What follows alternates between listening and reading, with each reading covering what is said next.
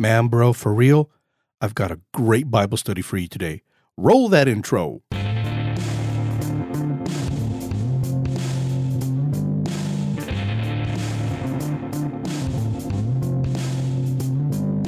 What's up? I'm your bro, Dr. Mario Escobedo, pastor and online Bible teacher. It wasn't all that long ago that I lacked the confidence, knowledge, and tools to feed my desire to dig deeper into God's Word. Fast forward past many lessons learned, mentors, and personal encounters with God, and you'll see the incredible privilege God has given me to teach the Bible to others. I'm convinced now more than ever that it's been God's Word that has led me to discover and fulfill the purpose God designed for me. I created the Christian Bro Code podcast to help you on your journey to do the same. If you're a Christian bro who wants to grow as a disciple of Jesus so you can live, love, and lead in a way that honors God, you're in the right place. Let's get started, bro.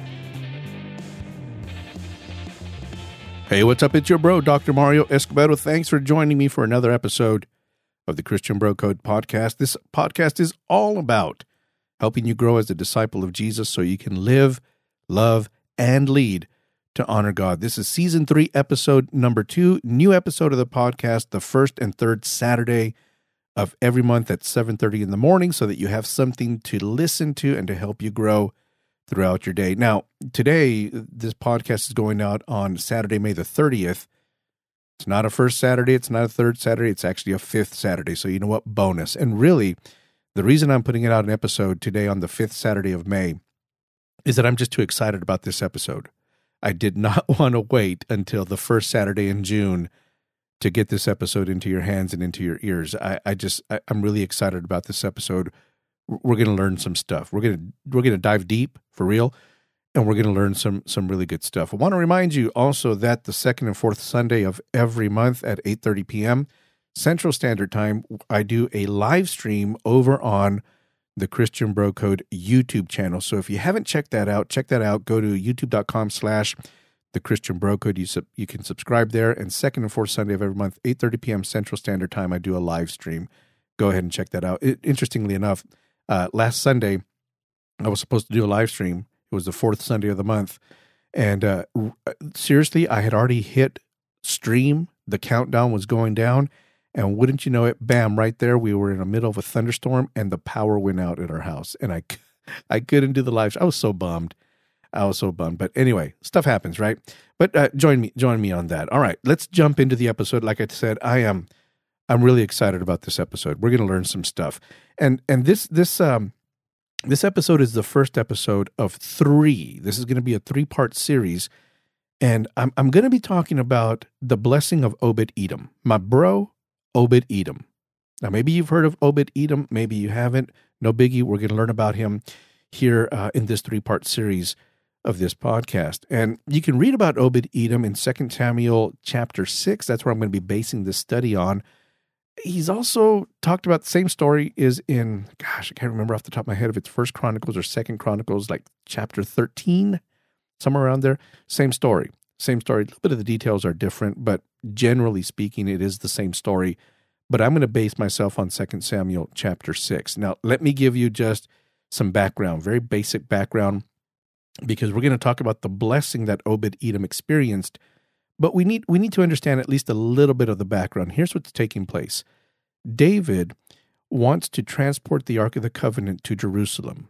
Now, remember that the Ark of the Covenant for the people of Israel represented God's very presence. I mean, it represented God's presence.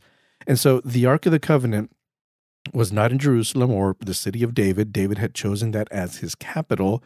And so he wanted to bring the Ark of the Covenant to Jerusalem to solidify the fact that Jerusalem would be the religious capital of Israel. Now, the fact that he was building his palace in Jerusalem represented, of course, it signified that Jerusalem would also be the political capital of Israel. But now by bringing the Ark of the Covenant there, since it represented God's presence, that would solidify its standing, Jerusalem, as the religious center or the religious capital of Israel.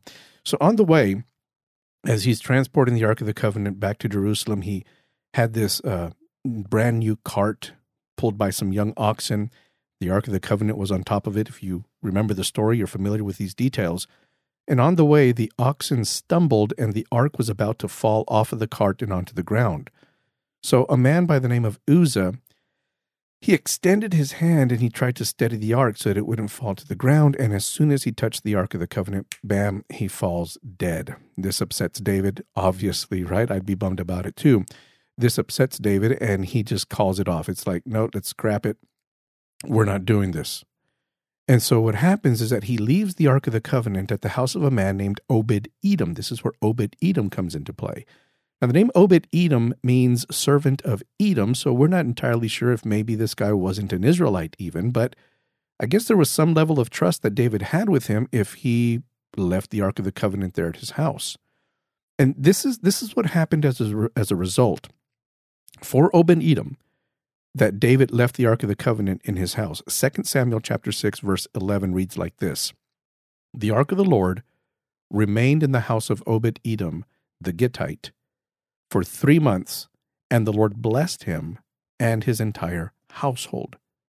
So this is why the general theme of these 3 episodes is the blessing of Obed-Edom, or the blessing that Obed-Edom experienced. I like what verse 12 says of 2 Samuel chapter 6 because it states essentially the same thing but just a little bit differently. Look at what 2 Samuel 6 verse 12 says. Now King David was told, the Lord has blessed the household of Obed-Edom and everything he has, and this is the key phrase for me, because of the ark of God. So the implication there for me is that it wasn't a coincidence that Obed-Edom was experiencing blessing in his household. It was specifically because of the ark of God being in his house for those 3 months. That's why he was experiencing the blessing. And what's interesting to me, several things are interesting to me. First of all we're told is that for the 3 months that the ark was in his house, that he was blessed. But we're not told the specific manner in which Obed-Edom was blessed. You get that? All we're told is that he was blessed, but we're not told, well, what did that blessing look like? What was the form, the shape? What was that blessing like that he experienced in his household for those 3 months? And that's what I want to explore through these 3 episodes. The blessing of Obed-Edom, and specifically what potentially, right now, I'm going to admit, we can't be 100% certain because the Bible doesn't elaborate and specify, but potentially, what was the blessing that Obed-Edom experienced for those 3 months that the ark of God was in his house? And here's, that was a deep breath, sorry about that. Here's what I want to suggest to you, that because the blessing that Obed-Edom experienced was, well, because the Ark of the Covenant was in his house. I mean, the reason he experienced blessing is because the Ark of the Covenant was in his house. Then, for me at least, it follows that the type of blessing that Obed-Edom and his household experienced was related, obviously, to the Ark of the Covenant. But specifically, what I'm going to propose to you is that the blessing that Obed-Edom experienced for those 3 months was related to the 3 items that were inside the Ark of the Covenant and what those 3 items represented. Because we already said the Ark of the Covenant for the people of Israel represented God's presence. Great, yes. But there were 3 items that were inside the Ark of the Covenant, if you remember. The tablets of the 10 Commandments, Aaron's rod, and a jar of manna.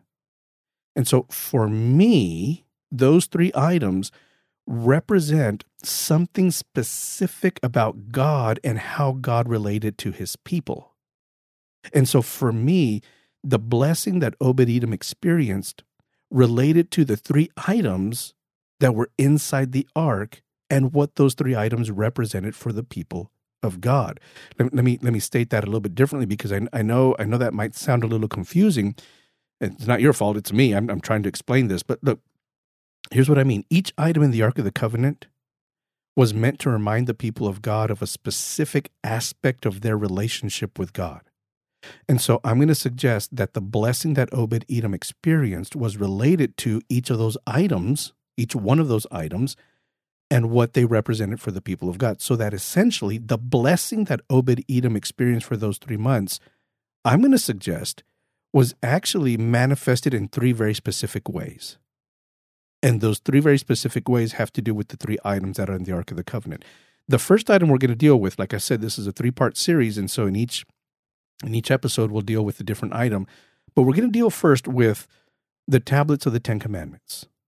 Okay, the tablets of the Ten Commandments. Now, I actually did another episode related to this. This was in February 26th of 2018. The episode is titled, "It's Time to Clean House, Bro." And what I talked about there was actually about Obed-Edom, but I talked about the necessity of Obed-Edom having to make room for the Ark of God in his house. And so that the premise there that I was going for is that Obed-Edom would have never experienced God's blessing if he hadn't allowed God's presence into his home. And that's the same for us today. If we want to experience God's blessing, first of all, we need to make room in our homes for God's presence. Go check out that episode after you listen to this one. Check that out because that serves almost as an introduction, even though this was 2 years ago. It sets up what I'm talking about here. Now, you don't have to listen to that in order to understand this episode, but it complements it, okay? But the tablets of the Ten Commandments, and what I'm going to suggest is the following, that the tablets of the Ten Commandments, they're inside the Ark of the Covenant, one of those three items, and what they represent is the blessing of right relationships or of restored relationships. And that's going to take up our attention for the rest of this episode. Now, before I jump into that, I just want to remind you that over at thechristianbrocode.com, I have a free resource available for you that's going to help you grow in your personal Bible study. Now, I'm going to be changing up those resources from time to time, so I'm not going to tell you exactly what it is because by the time you're listening to this, it may be different from what I actually say. But just know that if you visit thechristianbrocode.com right now, I've got some free resources that I want to put in your hands in order to help you grow in your own personal Bible study. Okay, the tablets of the Ten Commandments, they represent for me the blessing of right or restored relationships. So one of the ways that Obed-Edom experienced God's blessing for the 3 months that the Ark of the Covenant was in his house was that he enjoyed the blessing of right relationships or of restored relationships. And for this, we need to dig into the story of the Ten Commandments and how all that came about. And actually, for each of these three items that we're going to talk about, we need to know their background. We need to know the story behind them in order to understand what I'm suggesting as the blessing for Obed-Edom. So for that, we're going to go to Exodus chapter 20. And we're actually going to look at several chapters in Exodus as they relate to the Ten Commandments. In Exodus chapter 20, verses 1 through 17, God spoke the Ten Commandments to the people. Okay, he spoke the Ten Commandments. They weren't written in stone yet. They were spoken, and the people heard the 10 Commandments. And within those spoken 10 Commandments, or 10 words, literally the Hebrew says words, 10 words, God had prohibited making idols of any kind. Okay? As we progress through that narrative, through that story, the people of Israel are already out of bondage. God has crossed them through the Red Sea, and they're at the foot of Mount Sinai. So after God had spoken the 10 Commandments, throughout all of chapter 23, there are different regulations and guidelines that God gave Moses to then share with the people. And this is what they would have to follow in order to be considered God's people. Now, that's several chapters, okay? The remainder of chapter 20 and all the way through chapter 23. And then in chapter 24, the people of God entered a covenant with God. That's what happened in chapter 24. That's how I interpret the events of chapter 24, the beginning of chapter 24, that the people of God entered a covenant with God. And I'm going to read, okay, because I think the best way to get this is by reading it. Exodus 24, verse 3. When Moses went and told the people all the Lord's words and laws, they responded with one voice, "Everything the Lord has said, we will do." Moses then wrote down everything the Lord had said. He got up early the next morning and built an altar at the foot of the mountain, this is Mount Sinai, and set up 12 stone pillars representing the 12 tribes of Israel. Verse 5, then he sent young Israelite men, and they offered burnt offerings and sacrificed young bulls and fellowship offerings to the Lord. Moses took half of the blood and put it in the bowls and the other half he splashed against the altar. Verse 7, then he took the book of the covenant, this is the stuff that he had just written, and read it to the people. They responded, we will do everything the Lord has said. We will obey. Moses then took the blood, sprinkled it on the people, and said, this is the blood of the covenant that the Lord has made with you in accordance with all these words. So notice what's taking place, verses 3 through 8. Moses is officiating this, what I will call, and it's not original to me, but a covenant ceremony, whereby the people of God are entering into a covenant with God. And it's interesting because, you probably heard it said that in order for a covenant to be made, there had to be the shedding of blood. And so you notice that Moses, he slaughtered these young bulls, right? And he presented offerings and burnt offerings, sacrifices, and fellowship offerings, but also with the blood, he sprinkled some of the blood against the altar. The altar was there to represent God, one of the parties of the covenant.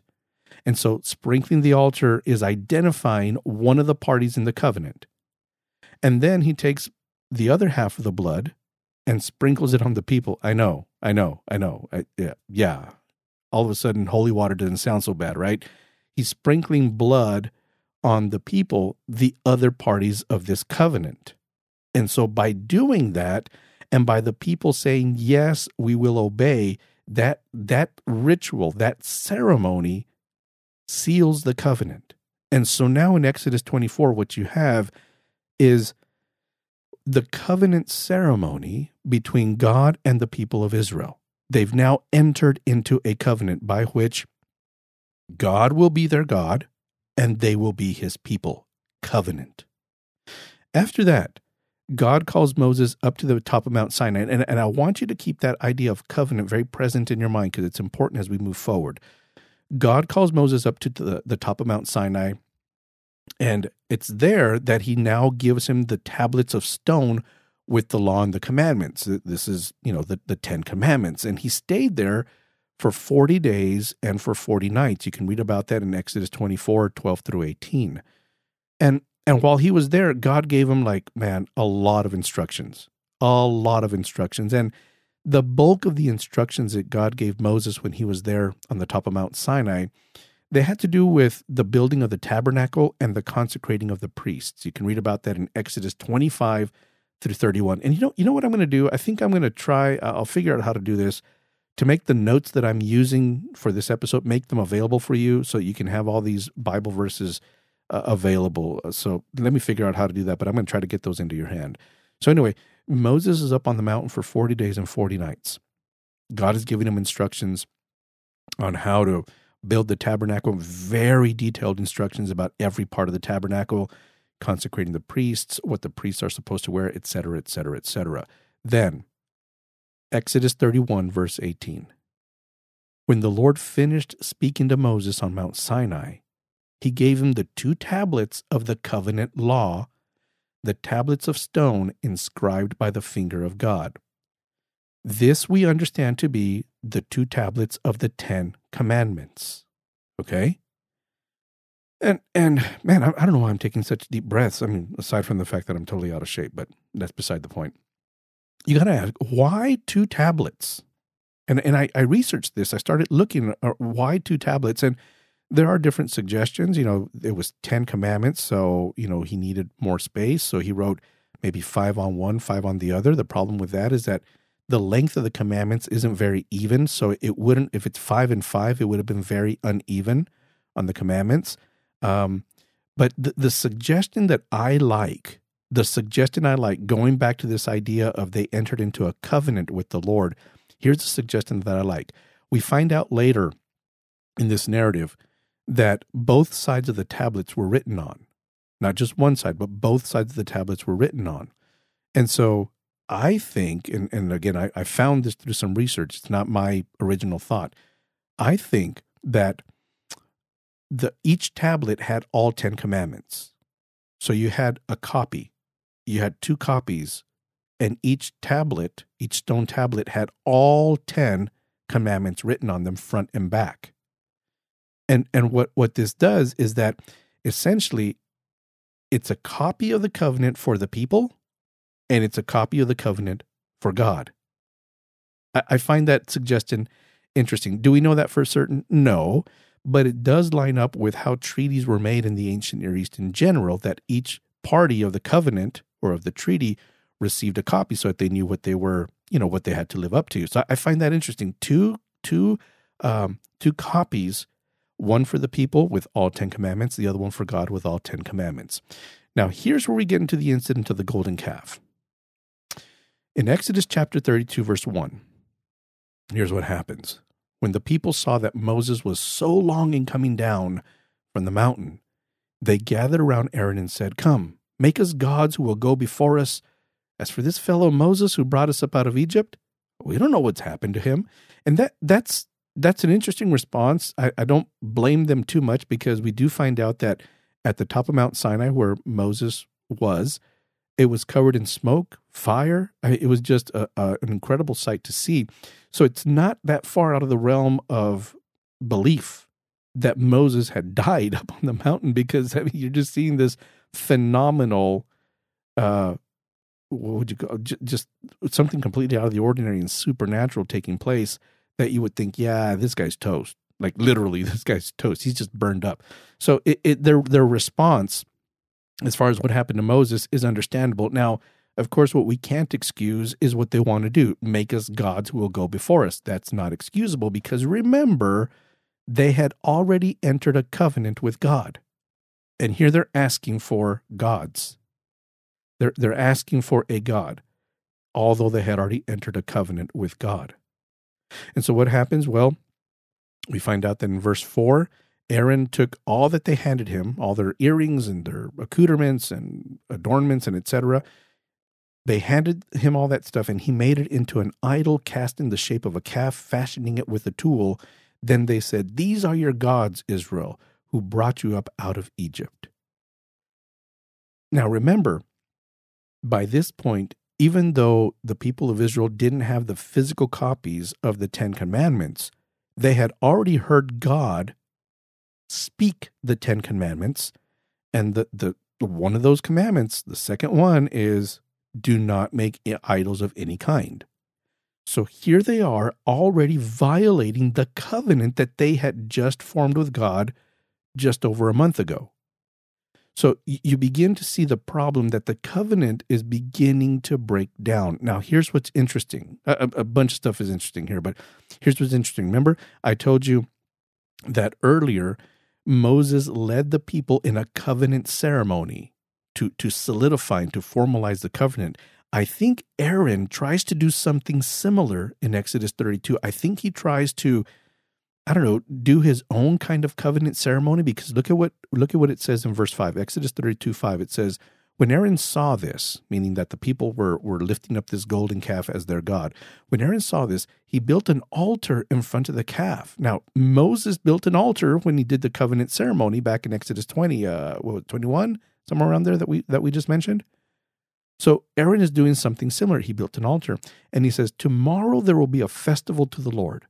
So the next day, the people rose early and sacrificed burnt offerings and presented fellowship offerings. The same thing that Moses did when he officiated the covenant ceremony between God and the people. Aaron is kind of copying, he's duplicating that. And by that, it seems as if he's trying to, do another covenant ceremony. Obviously, he's trying to appease the people, but it seems as if he's trying to do another covenant ceremony, but now with this golden calf that they've created. And I struggle here, because it's possible that obviously they're sinning, but it's not so much that they've chosen a new God. It's not that they've replaced God, the God of Israel, with another God. It seems as if they're identifying the golden calf with God. Because Aaron says in verse 5, "Tomorrow there will be a festival to the Lord." Okay? So he's not identifying some other God or some new God. He's saying, this is the Lord. Okay? And a calf in those days was a very common image for a god. And sometimes the calf was not seen as the god itself, but rather the pedestal on which the god would stand. So the god was invisible, but the calf was visible, and that the god was standing on top of the calf. Regardless, they had already violated the covenant by fashioning an idol, something that God had explicitly prohibited. So here you see Aaron officiating some kind of covenant ceremony similar to what Moses had done previously. And for me, it's at that moment that the people of Israel broke covenant with God, that they violated the covenant with God that they had established under Moses' leadership. Right there in that moment, when they conduct this ditto covenant ceremony, they ruptured, they violated, they broke the original covenant. Now, meanwhile, back at the top of the mountain, Exodus 32, verse 7, then the Lord said to Moses, "Go down, because your people, whom you brought up out of Egypt, have become corrupt. They've been quick to turn away from what I commanded them. I told them, and they were quick to turn away from that. And they've made themselves an idol cast in the shape of a calf.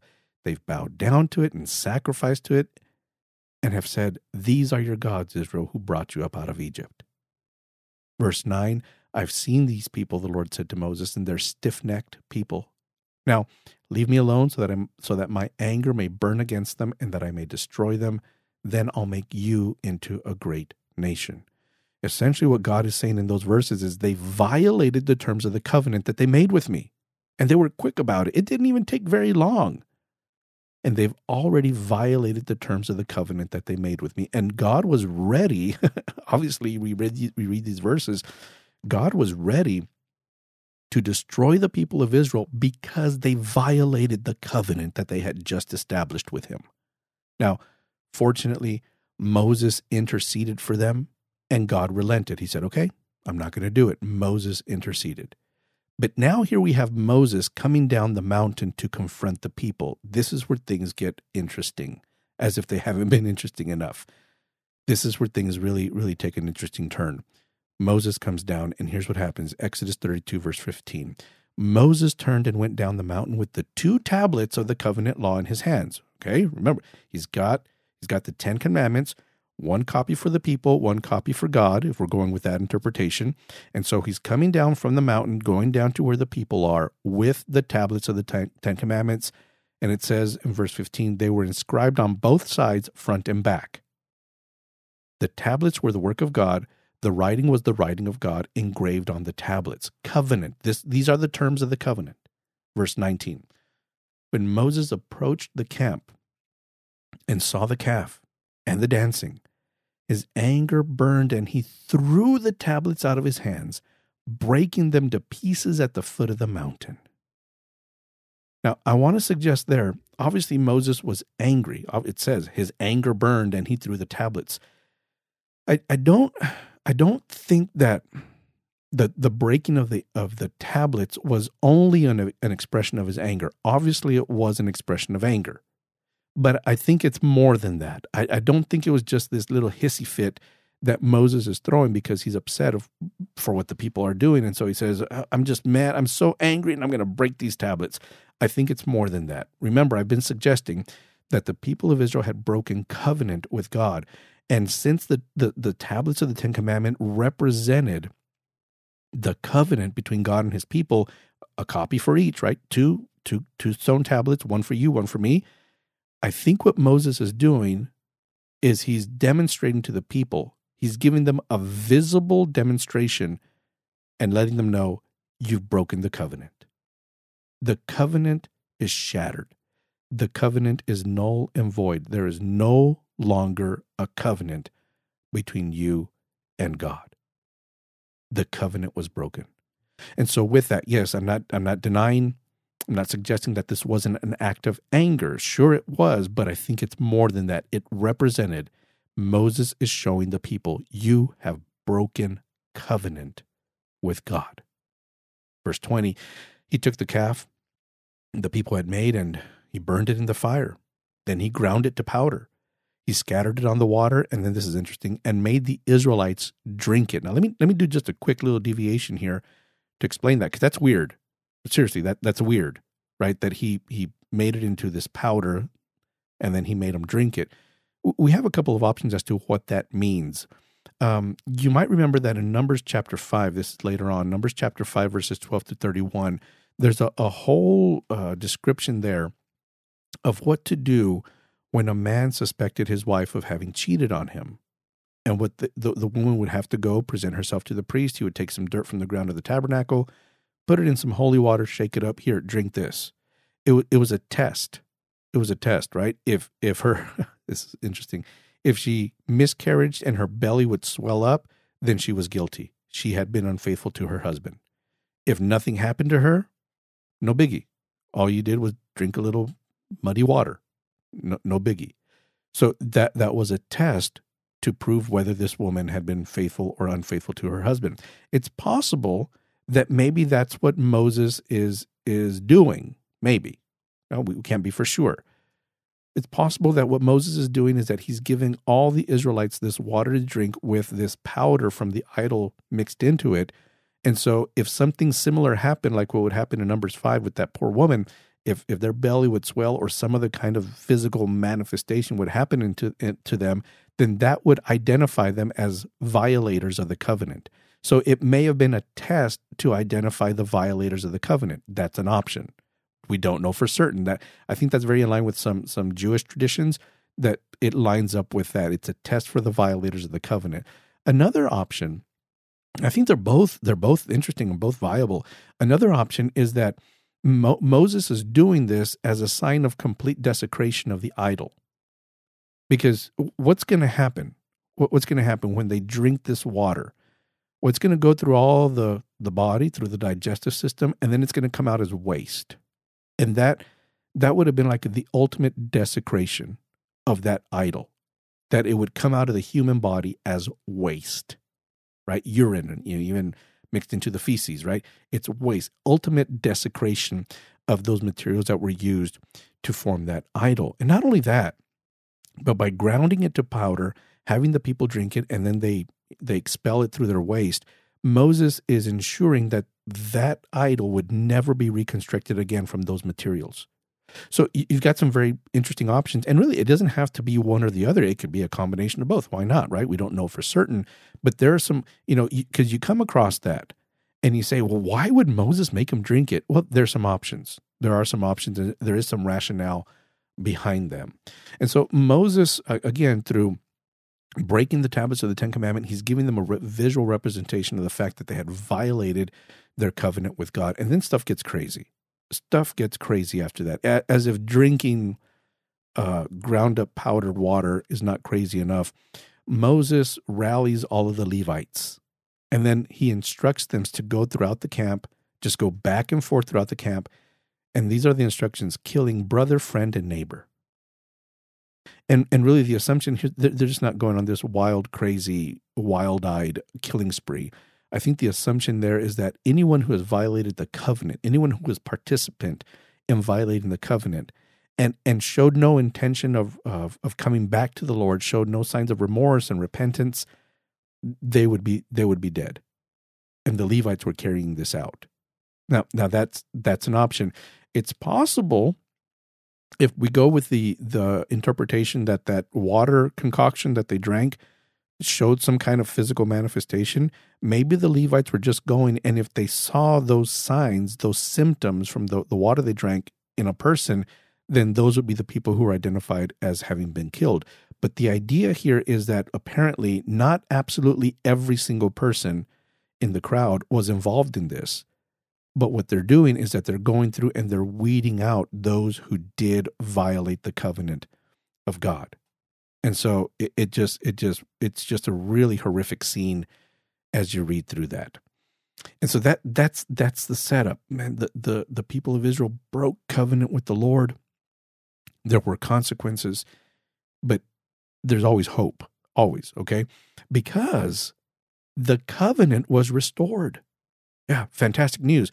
The covenant was restored. We find out that we're going to get a new set of stone tablets. Exodus 34. the Lord said to Moses, "Chisel out 2 stone tablets like the first ones, and I'll write on them the words that were on the first tablets, which you broke." Just by the way, Moses, the ones you broke. Yeah, make some new ones. "Be ready in the morning, and then come up on Mount Sinai. Present yourself to me there on top of the mountain." Verse 4, so Moses chiseled out 2 new stone tablets like the first ones and went up on Mount Sinai early in the morning as the Lord had commanded him. And he carried the 2 stone tablets in his hands. Then the Lord came down in the cloud and stood there with him and proclaimed his name, the Lord, or in Hebrew that'd be Yahweh. Verse 6, and he passed in front of Moses proclaiming, the Lord, the compassionate and gracious God, slow to anger, abounding in love and faithfulness, maintaining love to thousands, and forgiving wickedness, rebellion, and sin. Yet he does not leave the guilty unpunished. He punishes the children and their children for the sin of the parents to the 3rd and 4th generation. That is such a key declaration. That formula right there is so key, and we see it pop up multiple times after this in the Old Testament. But that's going to be very key as we proceed in our understanding of the blessing of Obed-Edom. Okay? So kind of store that away in your mind, that the Lord is compassionate and gracious, slow to anger, abounding in love and faithfulness, maintaining love, etc., etc. That's going to be key. Then in verse 10, notice verse 10 says, then the Lord said, I'm making a covenant with you. Okay, so he's restoring, he's making a new covenant. He's restoring the covenant that the people had violated and broken. I'm making a covenant with you before all your people. I will do wonders, wonders never before done in any nation in all the world. The people you live among will see how awesome is the work that I, the Lord, will do for you.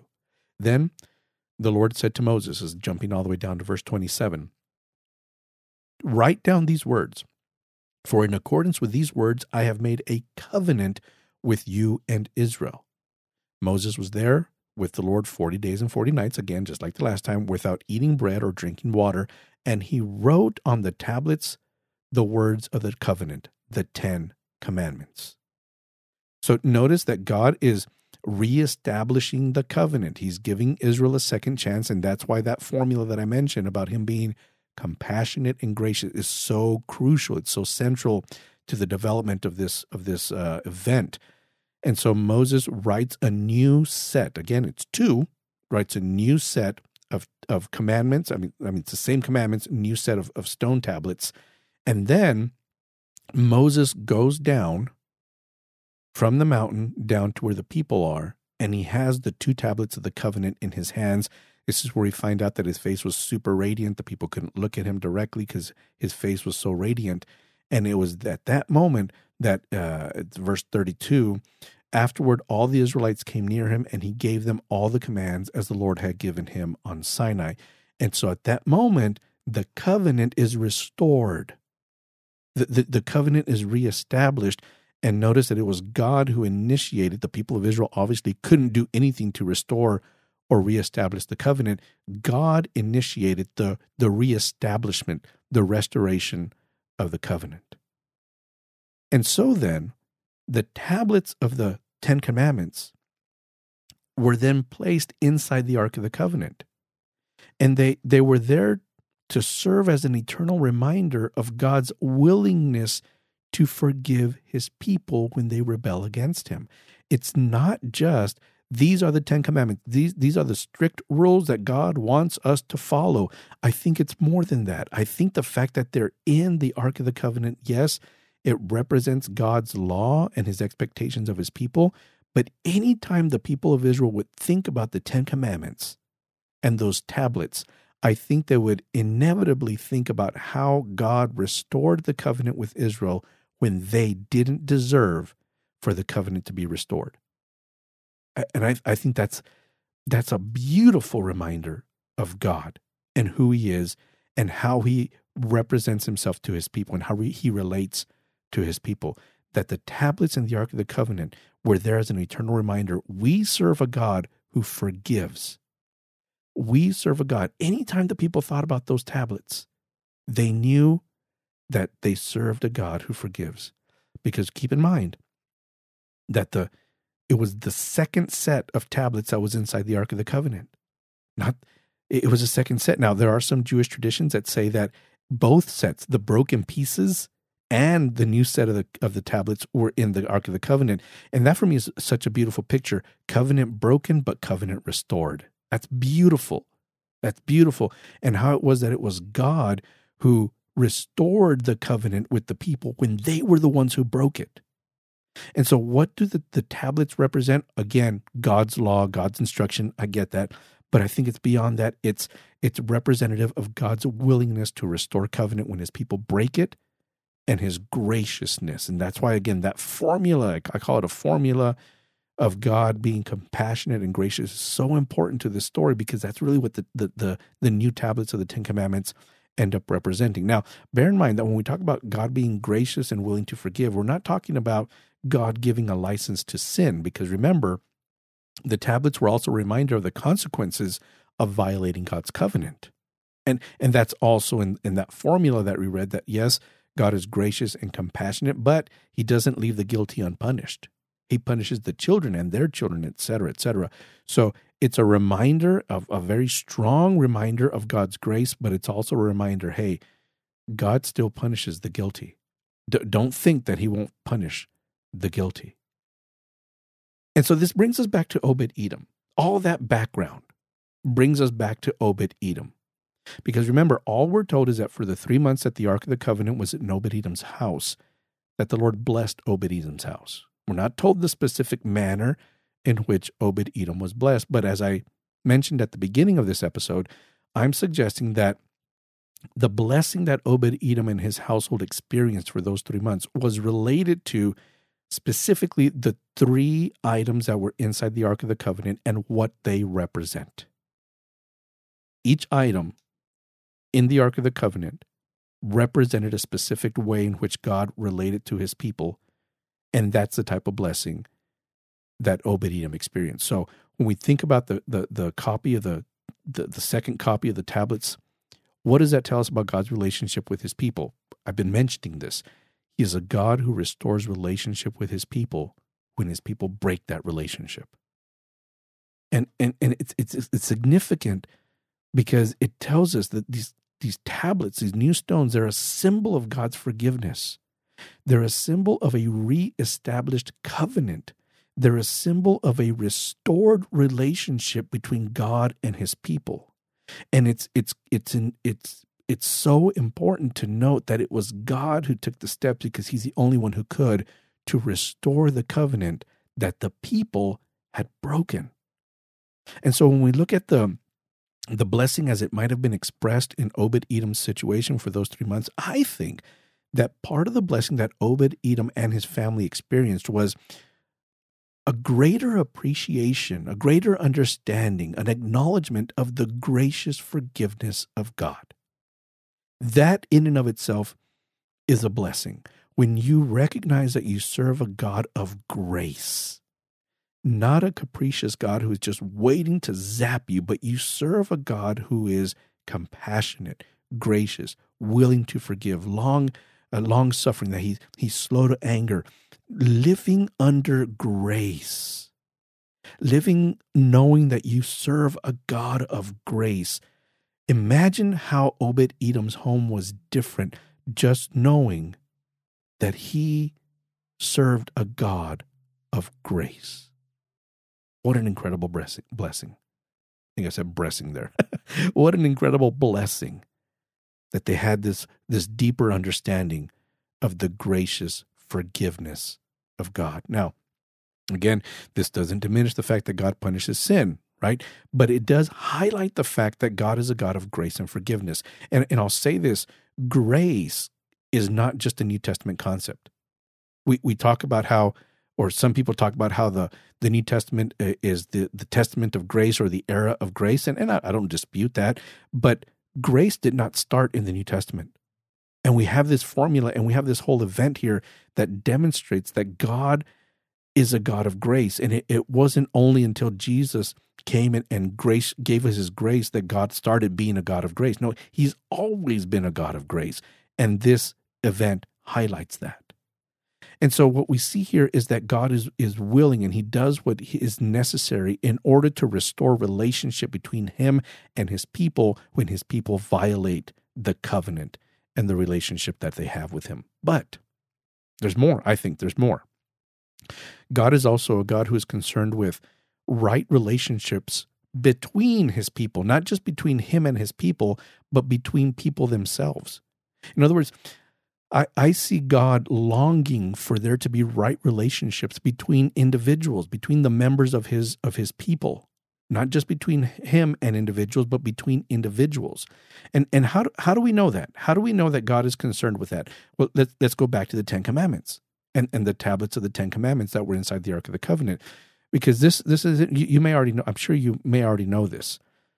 We know that God is concerned with his relationship with his people, but he's also concerned with relationship among people. How do we know that? Well, 6 of the commandments on the stone tablets, 6 of the 10 commandments, have to do with how people relate to each other. I think that's interesting. The first 4 commandments have to do with how you as a person or the individual relates to God. Don't have gods before me. Don't make any idols. Don't use the name of the Lord in vain, and remember the Sabbath and keep it holy. Those relate to your relationship with God. But the remaining 60% of the 10 commandments, have to do with how you relate to somebody else. Honor your father and your mother. Don't murder. Don't commit adultery. Don't steal. Don't give false testimony against your neighbor. Don't covet your neighbor's house. That has to do with relating to other people. And so God is just as concerned with how you relate with others and that you have right relationship with others, not just that you have right relationship with him. Community, relationship, that's built in the Ten Commandments. That's written in stone, literally written in stone. It's not just God and me. It's God, me, and how I relate to others. And so the 10 Commandments, the stone tablets of the 10 Commandments, they represent a right, restored relationship vertically, you and God, but also horizontally, you and others. God wants you to have good relationships, right relationships, restored relationships with other people. In fact, in Matthew 22, when Jesus was asked by an expert of the law, hey, which is the greatest of the commandment in the law? You remember that Jesus said, love the Lord your God with all your heart, with all your soul, with all your mind. I think he's summarizing the first 4 commandments. But then he says, the second, because he said this is the first and the greatest commandment. The second is like it, love your neighbor as yourself. All the law and the prophets hang on these 2 commandments. What's he saying? He's summarizing. When he says love your neighbor as yourself, he's summarizing the last 6 commandments. See, for God, it is important, not just your relationship with him, but your relationship with others. So in the case of Obed-Edom, I think it's not only that they recognized the gracious forgiveness of God and that their relationship with God improved, but I don't think it's too much of a stretch to say that relationships within the home improved. Isn't that beautiful? And it didn't just happen magically or just because. I think that there was this realization of how incredible the forgiveness of God is, which then led to a realization in Obed-Edom's house that they needed to be gracious and forgiving to each other as well. That because God has been so gracious to us and has forgiven us so much, how could we not forgive each other? How can I not forgive my wife when she offends me? How can I not forgive and extend grace to my children when they've offended me? Taking into consideration how much God has forgiven me. Taking into consideration how much grace God has poured out on me. How can I not do that with others? And I think one of the blessings, one of the aspects of the blessings that Obed-Edom experienced was that blessing of right or restored relationships, both with God and among the members of the household. I think that's so impacting, and it gives us a glimpse of what can take place in our homes today. And I started near the beginning of the episode by saying, I pointed you to another episode that I did on Obed-Edom, the importance of letting God's presence into your house, because that's what Obed-Edom did. Whether he felt forced or he was happy to do it, he let God's presence, represented by the ark, he let it into his house.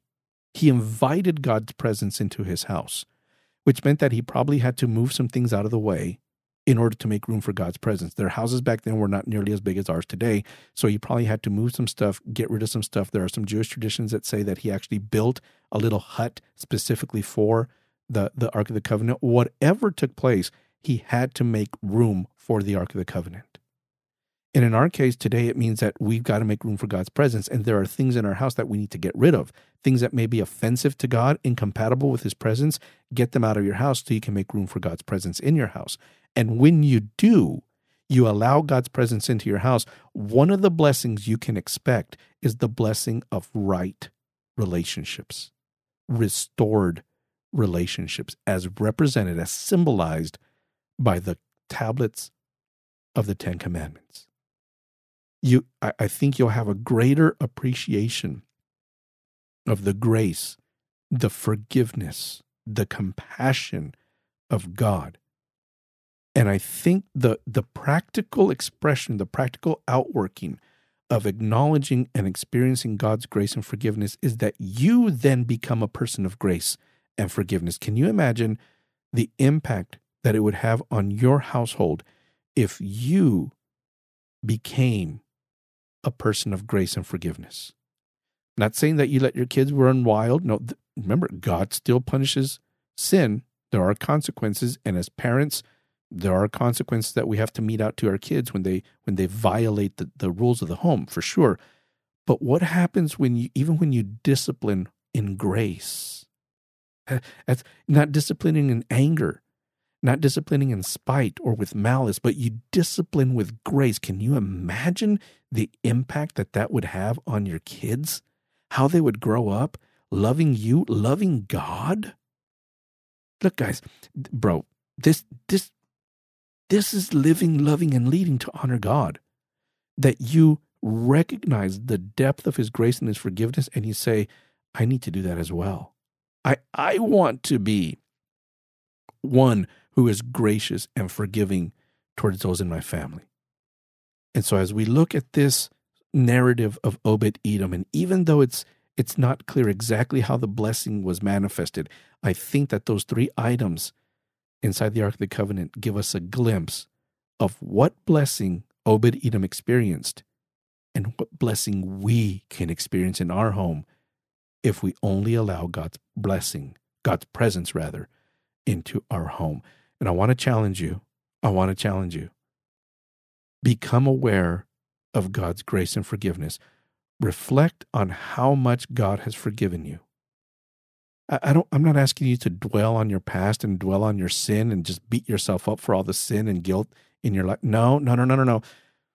Just become aware of the immense, the immeasurable and unending and unfathomably deep grace of God. And when you think you've got a hold of that, internalize that and say, I want to be a bro who expresses grace. And in my home, I'm going to allow God's presence to invade and infiltrate my home. And the blessing is going to be felt. And one of the ways it's going to be felt is that I will live, love, and lead through grace. I will be a man of grace towards my family. What a blessing. That in and of itself, I guarantee you that your kids and your wife will know this is a blessing from God. If you, as the leader in your home, would lead with grace, I think everything changes in your home. That's one of the things I take away from this episode of Obed-Edom. Grace. We serve a God of grace and forgiveness. So, because so much grace has been extended to us, and because we've been forgiven so much, let's do the same. Great stuff, man. Man, I told you this was going to be a good episode. I mean, I'm not tooting my own horn. All I did was read scripture. That's all I did. I just read scripture. That's why it was so great, man. It was just awesome. And I'm going to encourage you to go back and read those chapters of Exodus for yourself, from about chapter 20 all the way to chapter 34. Read them and just view this through the lens of grace and what that can What can that mean for your family and the way that you live, love, and lead to honor God? Be on the lookout because, like I said, this is the first part of a 3-part series. We still have 2 other items in the Ark of the Covenant that we need to cover: the staff of Aaron and the jar of manna, and those have some pretty heavy implications for how we live as well. So subscribe to the podcast. Make sure that you're up to date so that you get these episodes and that you're continuing to grow as a disciple of Jesus so that you can live, love, and lead to honor God. All right, that's it, bro. Until next time, God bless, bro.